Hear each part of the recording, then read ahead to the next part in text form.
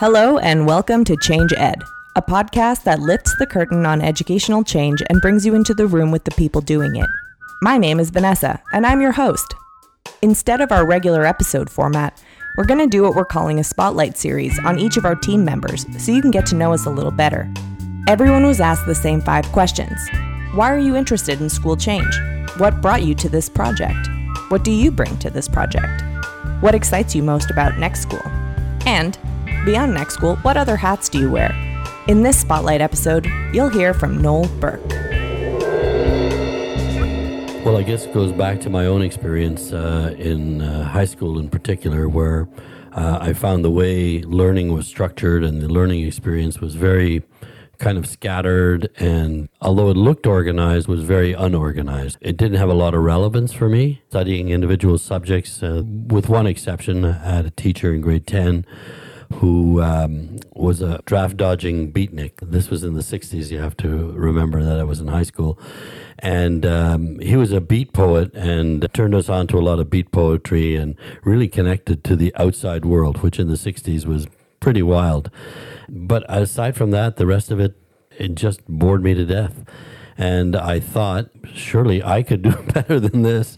And I started teaching, a year after I left high school, and started a number of different projects.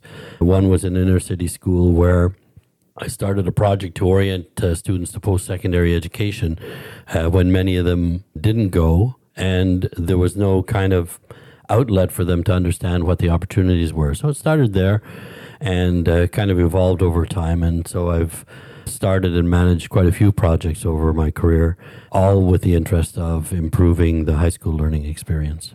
What brought me to this particular project was a project I started earlier in 2005, which was the Community Learning Center Network here in Quebec, which now numbers about 90 schools, where we were encouraging interaction between the school and the local community and encouraging the creation of partnerships and projects that make learning relevant for students in the community. It could be gardening projects, could be help for seniors, and also bringing learning experiences into the school after school. So we got started with that, and we had a lot of good uptake in the project at the elementary level. And at the secondary level, it was flat. And that caused us to kind of wonder, what's going on, because the same experience happened with the Quebec education curriculum reform, which began in 2002. Itself got traction at the elementary level and flat at the high school level. So it inspired us to think, the co-founder and myself, to think, well, could we change the model of community learning centers for the high school? Instead of bringing the community into the school, maybe we want to bring the school out into the community. And we started to think of, well, how would that happen? And we initiated some research, and we started doing visits in a variety of schools that were considered innovative, some in Ontario, some in British Columbia. We made connections with a school in New Zealand where there's a lot of innovation going on. As part of all of that research, I came across a study by the OECD, a 10-year study on innovative learning environments, which was research across 60 countries globally, whose intent was to identify the most successful innovative practices, not just innovative practices, not something that's different, but something that was a change process that actually had a significant impact and change.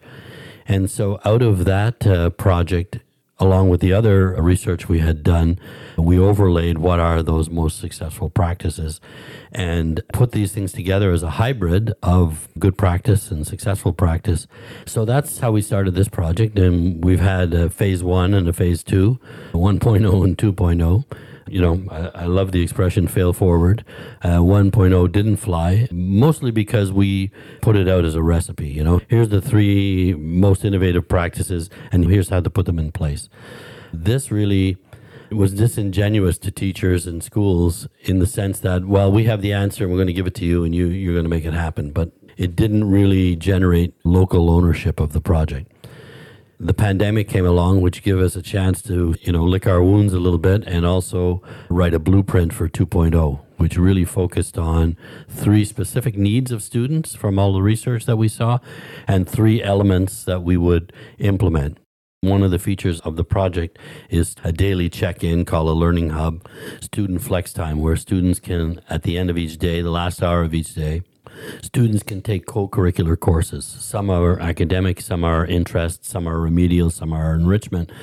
And teacher flex time, which is this notion of taking all teachers' spare periods and aligning them vertically so that they teach 2 days on and collaborate with each other every third day, which is like an extraordinary change.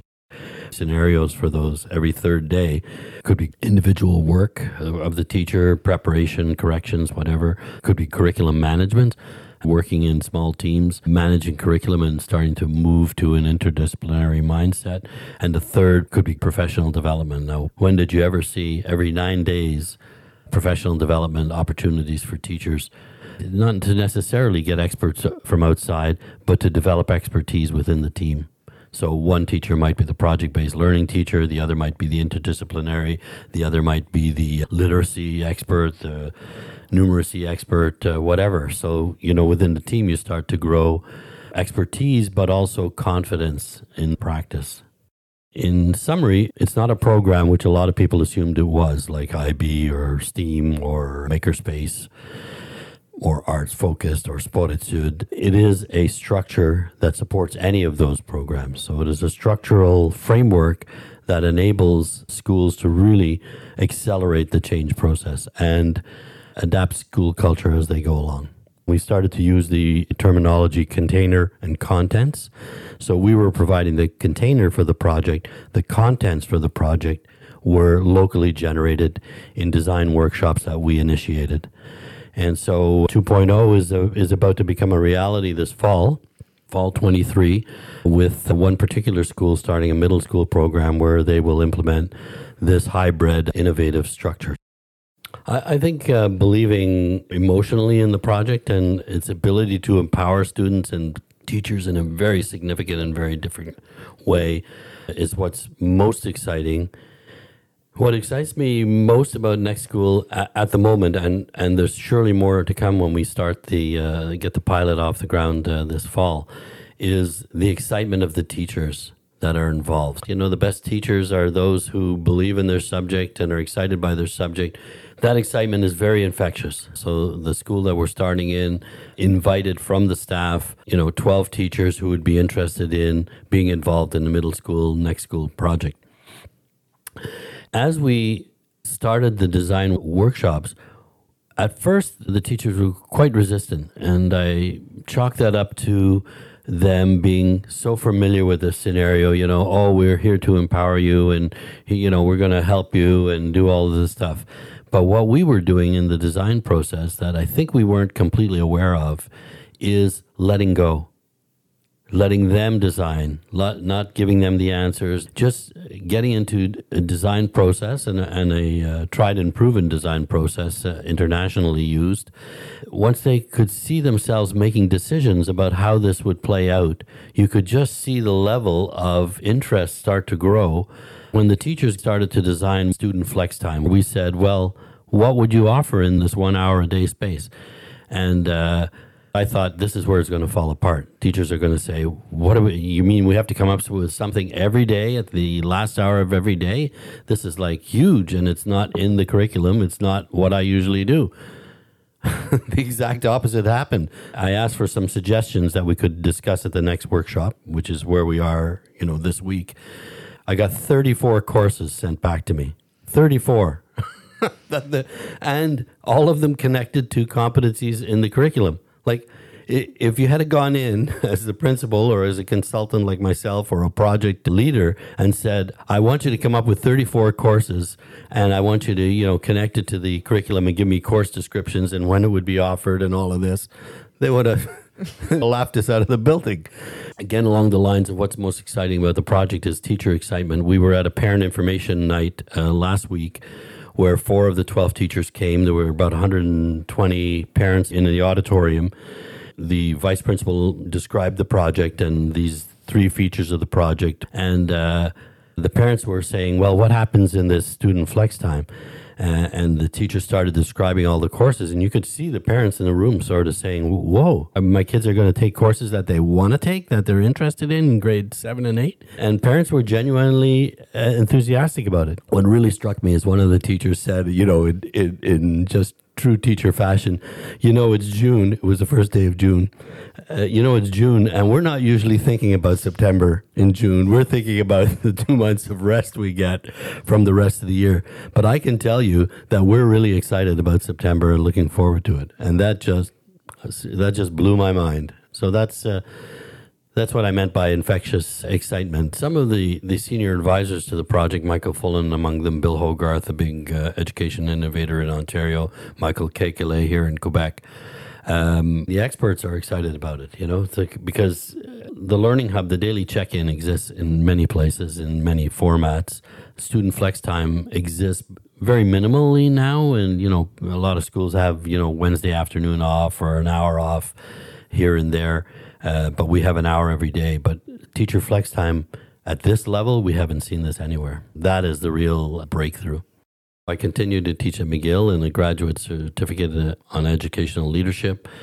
Another project that I've just begun is trying to encourage school boards and schools to establish coaching for new teachers, because I'm concerned, as many are, of course, at the high dropout rate, not of students, but of teachers. Many teachers leave the profession in their first 5 years. So I've started a project with one school where I'm training a teacher to be a teacher coach for new teachers. I guess the common theme here is the empowerment of teachers. You've been listening to Change Ed. My name is Vanessa Gold, and I'm your host. I'm a PhD candidate and part of a research team at McGill University interested in educational change. Each of us brings diverse experiences and expertise to an ongoing investigation of this topic within a current school change initiative being piloted in Quebec called Next School. You can find more information about this initiative and the work our research team has done on our website at www.nextschoolquebec.com. Part of our goal in producing this podcast is to share what we're doing and involve you, our listeners, in the research process. Speaking with members of our team, other academics, experts, and practitioners, amongst others, each episode explores one of many complex facets of educational change. You can expect topics like how to lead change, getting past inertia, the politics of change, and people's lived experiences of school change as it happens, all within, but not exclusive to, the Next School context. Spearheading the initiative is Noel Burke. Dr. Lisa Starr is the principal investigator of McGill's research team, and Dr. Joseph Levitan, Dr. Lynn Butler-Kisber, and Dr. Bronwyn Lowe are co-investigators. 5 graduate students round out the research team, including myself, Ellen McCannell, Aaron Rosenberg, Anna Villalta, and Natalie Malka. You'll be hearing from all of us as we explore the tricky and important work of making schools better for everyone.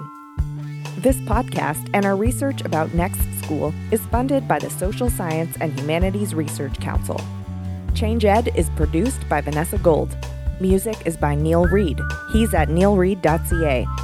A transcript of today's podcast, citations, and additional information are on our website, www.nextschoolquebec.com. Thanks for tuning in. We're looking forward to engaging with you.